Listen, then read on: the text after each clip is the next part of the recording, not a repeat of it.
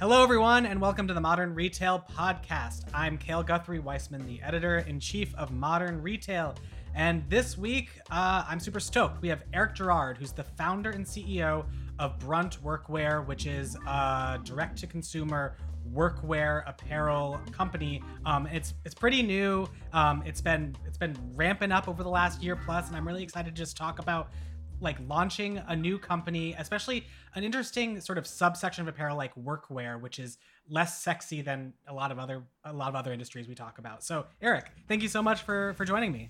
Thanks for having me on, Cale. It's always a pleasure to speak and really appreciate it. Absolutely. So, for those who don't know, why don't you just give a sort of genesis story? How did Brunt start? I've been in e-commerce for over a decade, and this is probably the most natural kind of genesis or founding stories because it's kind of happened in real life. A serial entrepreneur kind of took me under his wings early on in my career at Rue La La, and then over at Launch and MGemmy, and so luxury fashion, then luxury fashion Italian shoes, and then trade coffee, which is kind of premium coffee, high quality coffee, and so everything was kind of in that vein. But I actually grew up in small blue collar town called Bristol, Connecticut. Almost all my friends went in the trades right out of high school, and neither of my parents went to college, but I had a really young interest in business, and kind of my mom kind of said, maybe you should look at getting some proper kind of training in that. And so I ended up going off to college. All my buddies went into the trades, and before I was even coming out of college, they were already owning homes and driving trucks and had no debt. And I was coming up to my eyeballs, covered in college debt and everything else. And luckily, fortunately, I'm still best friends with those guys to this day. And we were actually at my bachelor party 5 years ago, riding ATVs and boats up in the middle of New Hampshire. And they were like, why don't you, you're in all this fashion stuff. You don't even really care about it. Why don't you, create a brand for us? And I said, well, I need to learn a little bit more, get some of the skills under my belt. And, fast forward from then, really 3 years later, started putting the plans in motion for what is now today is Brunt Workwear. And at the highest level, it's a modern brand for the construction worker and tradesperson that has generally been, overlooked and underserved.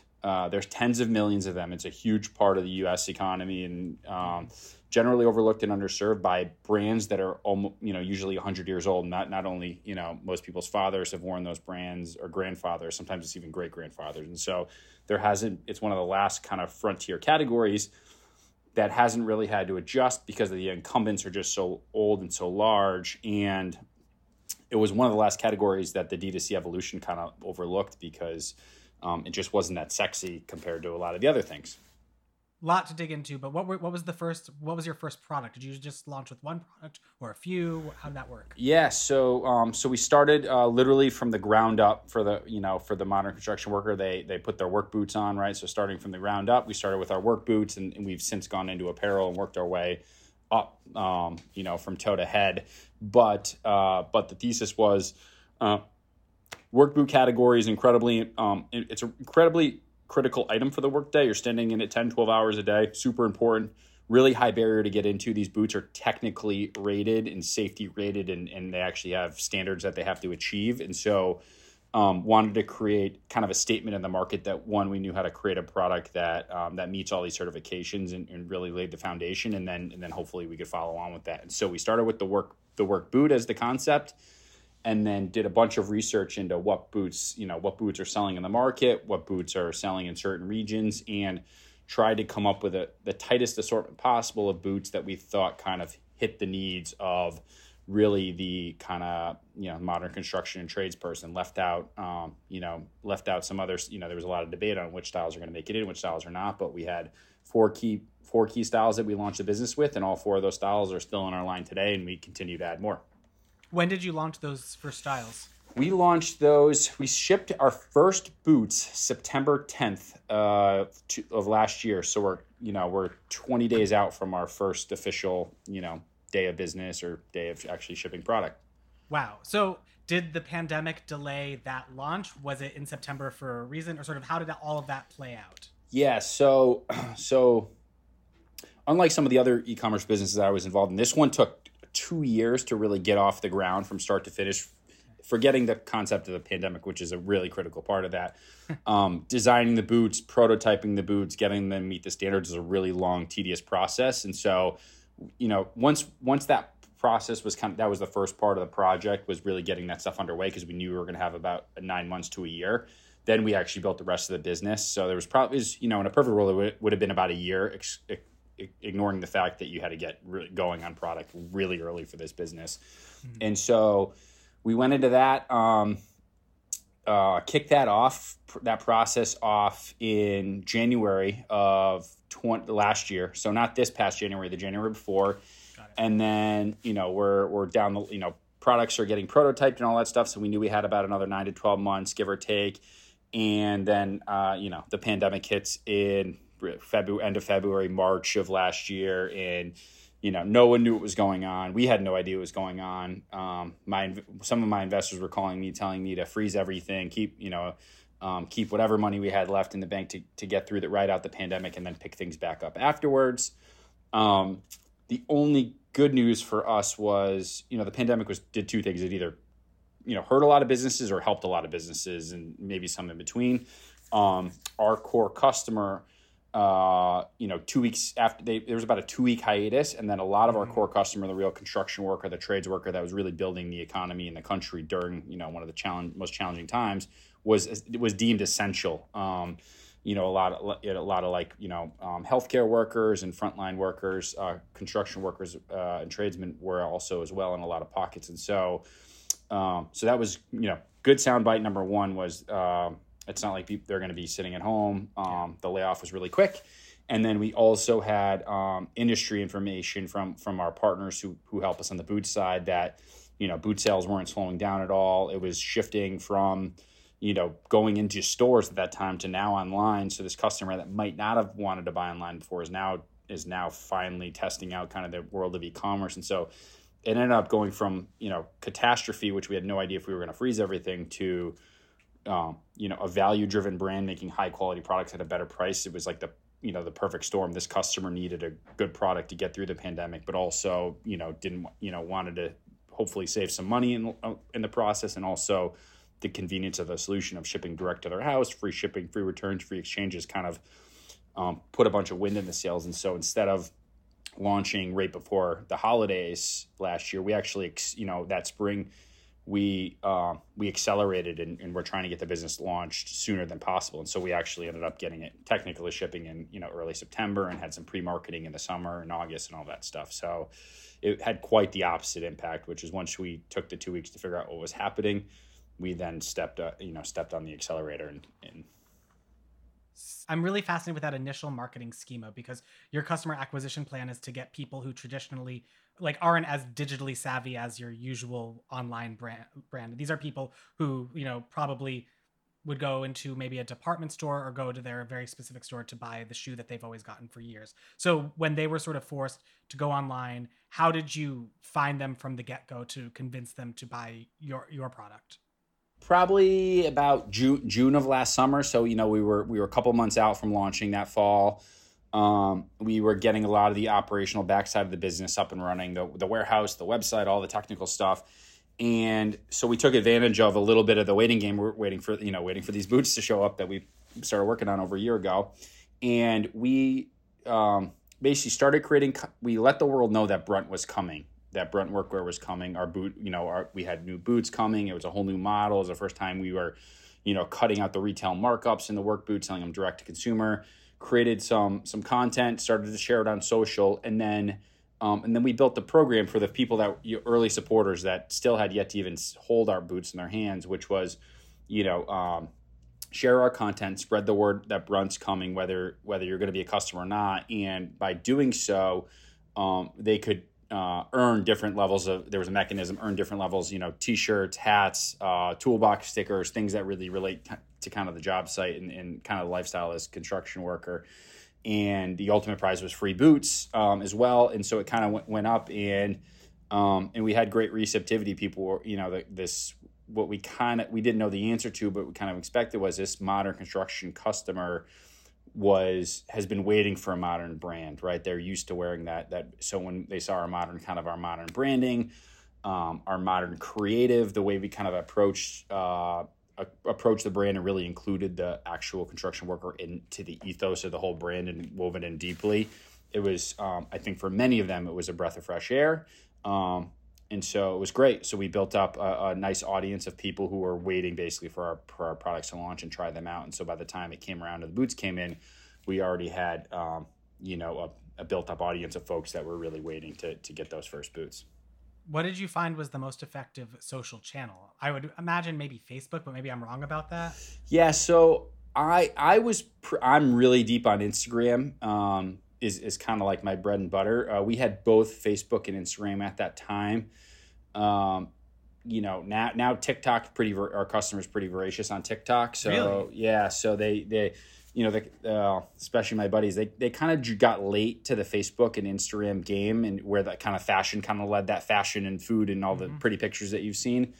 When TikTok came out, they kind of went crazy. A lot of these guys, they can shoot them while they're driving around from job site to job site. They can shoot them on the job. They have a lot of interesting stuff going on. And so, so to answer the question back, to launch the business, it was mostly Facebook and Instagram. But, if I were to do it today, TikTok would be a critical part of that because they've kind of adopted that in droves. And it works kind of for the working lifestyle as well. Have you done any work recently with people on TikTok or TikTok specifically? Yeah. So a lot of, we've got a lot of folks who support the brand, whether you want to call them influencers or ambassadors or whatever, that love our product, love to share it, love to share the story. And, you can see, as we started working with them all on Instagram over the past year, they've all they either were early in moving over to TikTok, or now they're it's kind of their primary channel, and they kind of some of them, exploded there quickly early on. The algorithm was kind of open. You can get really large really fast. So some of them are even, their leading platform now is TikTok, and Instagram has become their second. So yeah. Wow. So walk me through, I really want to talk about this ambassador program, that what you were talking about earlier with the tiers of building momentum during the summer. Was that just sort of you building this brand ambassador program, or do you have another thing specifically for people on Instagram or TikTok who have a large following that you're trying to recruit to rep the brand? Yeah. The initial program was anyone and everyone that just wanted to share. So a lot of folks were, maybe had some influence or had some audience, but we didn't really care actually if it was my cousin Danny, who's got no friends on Facebook or Instagram. As long if they're spreading the word and getting sharing it and getting whatever, I forget the tiers, but 5 friends, 10 friends, 15 friends, more than happy to give them that, give them those rewards that they earned. And so that was less so dependent. And then yet separately, some of the folks may be the same, but not intentionally. We've got these folks who have large audiences, are domain experts in whether it's, the trades in construction are very vast. There's like 160 something different trades. Yeah. There's welding, there's auto technicians, there's carpenters, there's framers. They're all very different. They all have their own different following. And the people that follow them are likely in that trade because they want to learn tips, tricks. A welder might not care about a framer who's building a house because those things, maybe they do, but generally unrelated. And so we've got a great group of folks that from day one have we've gotten them their product usually first before the market gets it. They get to beat it up, test it, make sure it's legit, and then obviously help spread the word. So it's been pretty good.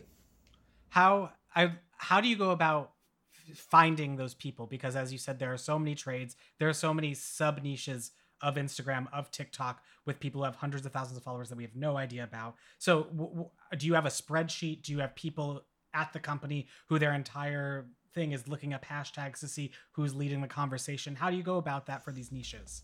Yeah, so it started with me spending, too many tens of hours per week, especially last summer, going down rabbit holes and checking out the tool companies. There's a lot of tool companies that that kind of do this, and you kind of go down these rabbit holes. You eventually, after you spend enough time, you start to kind of navigate. All right, here's how all these different worlds work. Here's who the players are. Who creates, maybe they're not huge, but they create incredibly good content, and they spend a lot of time on editing and all that stuff. So I wish I could say there was like an easy answer, but it's just literally putting in hundreds and hundreds of hours over the course of, a couple months to really understand the landscape. And it's gotten to the point now where we've got such a good group of folks that work with us that, we have dedicated folks and their job is to take care of these folks and make sure we're getting them the latest products, we're getting them whatever they need, and making sure they feel as good as they can. They helped us out from the beginning, so we take care of them, right? They'll call. They might need something from us. They might need some help. They might need some of them call for business advice just because they've seen the business kind of explode so fast over the past year. And I'm on the call a couple times a week just doing stuff like that. So it's kind of real relationship. Whatever they need, we try to be there, and vice versa. They've been there from before we launched to support us and continue to. Out of curiosity, and this might be just a dumb question on my part because I don't know, but like for the incumbent brands. Like I have a list in my head that are the centuries old companies that you're going after. Are they targeting these types of ambassadors and influencers who are on Instagram as well, or are they not doing as much social marketing because they don't have to? They are. I see them out there for sure. I think it's, for me, the big difference that I see is, it started out with literally me. So a lot of these folks liked interacting with the founder and the CEO of the business. You have any of those other brands that are in your head, probably no one could even name who the folks are that are running that business or even work there. Mm-hmm. Two, the team that we're hiring up to help work with these folks and manage kind of this world are folks who used to work in construction or the trades. So they get it. They understand when, boot failure happens, why it happens, where it happens. They know the full-blown lifestyle, what it's like to come home after the end of a long week, what the weekends are like. So we have the real deal kind of, tried and true blue-collar worker who's interacting with these folks and speak their language, understand their problems, understand their challenges versus, hiring up some agency to go figure this out, which we've heard, is somewhat of a turnoff from when that happens from some other folks. Yeah. Well, can you go a little bit more into that? So how do you approach the content strategy? Is it just talking to them and responding? I feel like you coming from a more luxury background and even like Trade Coffee, which goes after a very certain type of individual who I'm sure some construction workers are drinking nicer coffee, but not all of them. Exactly. But so what were the levers that you had to turn in terms of how you were, marketing to these people, speaking to this new audience? Yeah. So, it's pretty natural for us because, we've got our social channels, we've got our website. You come to our account, it's so, the brand is so palpable that we've woven the real customer into it. Like versus pretty high end pictures of boots and stage stuff. Like we're uploading most of our stuff's UGC from customers or partners or whatever it may be. So the authenticity has really just helped the entire, help the conversation because it's not like, hey, so-and-so, come in. Can you tell your friends how good this new cushion system is at, X, Y, and Z? We're like, literally, you want to try out our boots? We don't care what you say. We give no scripts. We have no, whatever you want. And because we have really strong product and a really good brand, folks will focus on different parts. They'll tell their own story and we don't try to control the narrative. We don't, put any of those things that, in the fashion world, people really control. You can say this, you can't say this, focus on this, X, Y, and Z. So it's really, our biggest thing has been authenticity and no controls, no contracts, no nothing. We're just kind of we try to be as flexible and not, these folks work long days. The last thing they want to do is come home and read whether it's a 1-page or a 10-page agreement. It's like, let's just get them some boots and see what they think. And if they don't like them, send them back. And if they love them, great. So I think that's kind of been, what separated us from how that's happened. Absolutely. Walk me through, product expansion. Cause you started just with boots, but now it seems you have a lot more products in the pipeline, and for only less than a year out, that seems pretty quick. So how have you approached that? Do you fear about overextending yourself in terms of production and SKUs? Yep. It's a good question. So SKU creep is usually the death of most early stage DTC businesses. I try to stay in the team. We try to stay as disciplined as humanly possible, which is how can we make the least amount of products to deliver the full, workwear uniform. Right. And so I would have loved to have made one boot and just you think about like Away Luggage or Allbirds or businesses that have, for many years were one SKU businesses before they get large. but we have a lot of different use cases, subsets of customers that need different things. And so try to keep this assortment as tight as possible. But we don't have the luxury of being a one product SKU, so we have to offer more than one in footwear, right? So we launched with footwear. We had four original styles. Now we have essentially 5 different styles, but 2 of them are variants of other boots. So we have essentially 7 boot styles. We launched our workwear pant as well. That all those boots have sold out at least once, and a couple of them sold out 5 times. We launched our workwear pant and our workwear hoodie this past spring, and those all sold out within like a week, basically. We actually got more hoodies back in over the summer, but hoodie season is about to pick back up. And so we have really technical work. So from the ground up, the boots, obviously, which we touched on, the work pant, really critical as well. Has to be highly durable, abrasion resistant. We have DWR, so water, oils, and things of that bead right off of it. So real technical construction. Everything's thought through of how it works on the job, while it's on the job. Going up to the work top, which is a really technical hoodie, same thing, and has a hard hat compatible hood, snaps, no strings, so it's safe. Big belly pocket to hold an iPad for if you're on a job site with a foreman, or catch corners in, so if you have screws or nuts in there, they won't fall out of the side. So really same thing, really technical piece, really thought through. And so we started to move from the ground up, right? Boots, pants, hoodies, and we have some more items coming out to really round out that workwear uniform from the head to toe, basically. And that's kind of the lane that we play in. We know what we don't play in. We're not going to get into tools and other areas where other brands and other companies focus. We know what we know, and we want to be the modern workwear uniform for the modern construction customer looking ahead. How are you going about sourcing and manufacturing, specifically as you're doing product testing during a pandemic? I imagine that's slightly difficult. Yeah, so we've got a truly global supply chain across. We have access to 7 countries. We're in 3 countries right now. And you can imagine during the pandemic, challenges around supply chain, all of that stuff. We actually haven't, other than selling out, which is a little bit of a high class problem, but but it hasn't been. We haven't been sold out and out of stock because of supply chain issues. It's mostly been because we sold more than we thought, and we couldn't. We didn't anticipate the demand as much, even though we've ordered more and more every time we've reordered. And so it's impacted mostly, Fortune 500 companies, right, who are dependent on not only the labor force, the factories, as well as materials that are empowering entire cities in some of these countries. And so it's not a challenge, though. I think about it every day, and I don't take for granted that could rear its head in the coming months or looking ahead. But yeah, we've been very fortunate on that, and now it's and then it's just continued to optimize. We're always looking at other resources in other countries and other locations as a disaster scenario. What if that country gets shut down for a period of time? What do we do? And so we have backup plans basically in place for both footwear and the apparel side of the business, which are totally different. And so those supply chains are both completely separate, and so you're drawing from two different.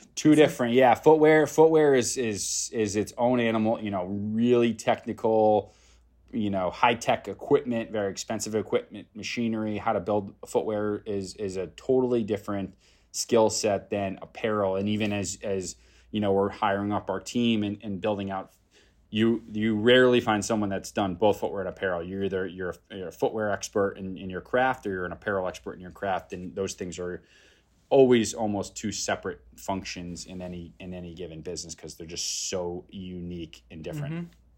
So how with these expansions, are you finding that your first initial customers are repeat customers, or are you doing specific marketing campaigns trying to get someone in a certain field who is looking for this specific shirt? Sort of, I imagine that with the shoes, it was overcoming the first hurdle. Now, how are these second hurdles coming along? Yeah. So we're still focused on growth.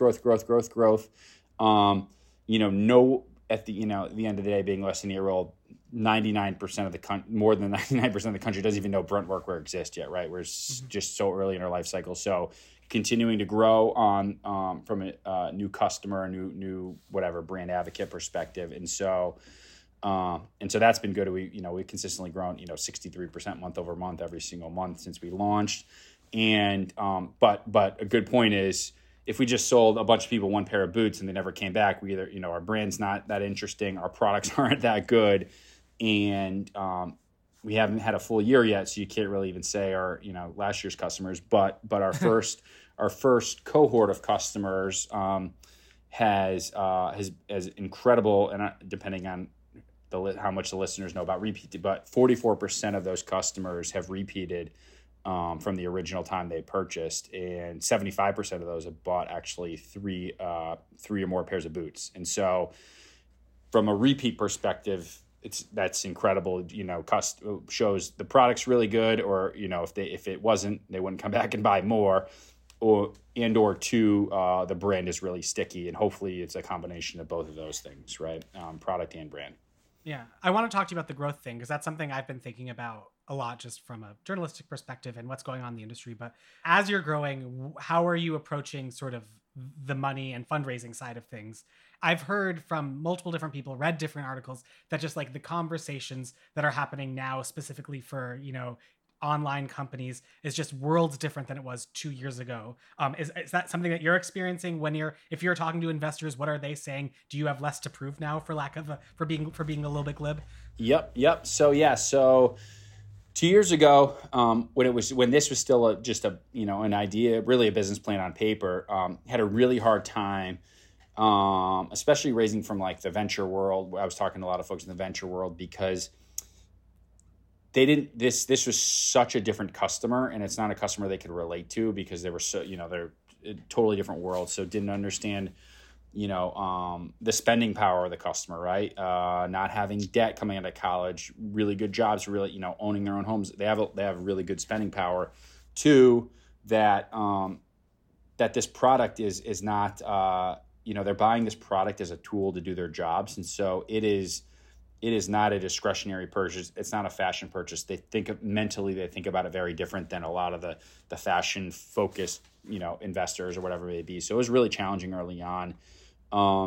Less so from a market perspective, more so than the stage where I was at in the business, and had a lot to prove. I had to prove, can I actually even make a product that's this technically certified? 2, will the customers even care about it? 3, will they buy online? 4, will they come back? All those things that we now are starting to see some signs of. So really challenging early on. But agree with you. And then today, where I see the general market has changed, is it used to be go for growth. Who cares about, spending everything and losing your shirt in the process, and you'll figure it out later. We've been very methodical, that we run the business really efficiently, and we don't want to go upside down and spend crazy dollars and just try to take market share and hope we can figure it out one day. We run the business really, really every single day. We're looking at the performance metrics, and we're adjusting by the day, not just looking at it on a monthly basis, weekly, monthly, or some business on a quarterly basis at a board meeting. So we're being really disciplined in how we run the business, and then because of that, I think the market's tricky. If you have a well-run business and an operating plan that you're executing with, I think there's money to be had out there. The market's really, really frothy, but those investors have been burned over the past 5 to 10 years from the people that have kind of gone rogue. And so it kind of, if you show up with a plan that's like, we're going for this, you might have a tough conversation. But for the people that can have a disciplined operating plan and follow it and actually hit your budgets and come under budget or whatever, I think there's appetite there. So it's more of the market's there, I think, depending on how you approach it and if you're talking to the right folks. And so do you think that, like, just with other founders that you speak with, they're doing that much more systematized approach, where they're saying it's not bust ahead, grow at all costs and figure it out. These are our models, these are our projections, and we're going to hit them and then go from there? Yeah, it's hard. It's hard to do that because it's easy to get the shiny nickel syndrome, but that's kind of at least the way I see it, that's the new kind of the rule. Is these investors are savvy mostly because they learn the hard way, and they want to see a real plan and a real path to build a real business, not just a venture-funded business that is only afloat because millions of dollars are behind it. When that money washes out, is there still going to be a business sitting there, right? And so I think a lot of people are thinking this way. it's a tricky balance. You don't want to be too conservative where you build a nice small growing lifestyle business, but you also don't want to be too bullish where you either are going to go to the moon or the entire company is going to implode. And so I think it's a healthy balance of figuring out what's right for the team and how do they operate, but also for the market that you're in, right? Like we're in, we sell products to customers. If you're in maybe a, software or a technology business, they're totally different games. So I can really only speak to the world that I know, but generally, at least in the D2C consumer space, the market, the investors are definitely savvier, and they want to see a real plan to build a real business, not just how can we get to 100 million fastest, and we'll figure out the rest later. Absolutely. All right, we're almost running out of time, but I just have about 1.5 more questions, which, I mean, it's just sort of a broad, like what's coming up, what's on the horizon. You mentioned some new products that you're probably gonna be launching, but also just sort of parenthetically, you're online only. And I feel like a lot of other DTC brands, their sort of growth mode is figuring out retail partnerships. Is that on the horizon for you, or sort of how are you approaching that? Yeah, so I think about it a lot, but because we're growing at the rate we're growing, in kind of this digital world, there's a bunch of different levers, a bunch of different growth levers that I think about all the time. Obviously, retail partnerships will be one of them. Not sooner than later is probably the play, because if we can continue to grow in this digital world, the customer is becoming more digitally savvy, they're wanting to shop that way. It'd be crazy for myself and the team to take our eye off the ball and focus on a totally new channel that is, much of it's an opportunity. Usually it's a bigger distraction than it is. And so we'll tackle those new channels that we know are out there when we get to a place where, okay, we've tapped out this digital ecosystem. Now we need to go into the physical ecosystem or international or different platforms to sell. And so top of conversation in a lot of board meetings and a lot of conversations, but it's kind of one of those things where I've seen it before. You take on, you try to do, more than one thing or 5 things at once, and you end up doing nothing. Where right now we're all laser focused on digital, and it's working for us, and we're scaling it, and it's efficient. So same conversations earlier, just trying to stay super disciplined, because we can almost kind of go in any direction right now, and that's usually where I think a lot of founders lose their their focus. Absolutely. All right, Eric, this has been such a great conversation. Thank you so much for joining me. Likewise. Thanks, Cal. Appreciate it. And thank you for listening to this episode of the Modern Retail Podcast, a show by Digiday. If you haven't already, please do subscribe and head to Apple Podcasts to leave us a review and a rating. See you next week.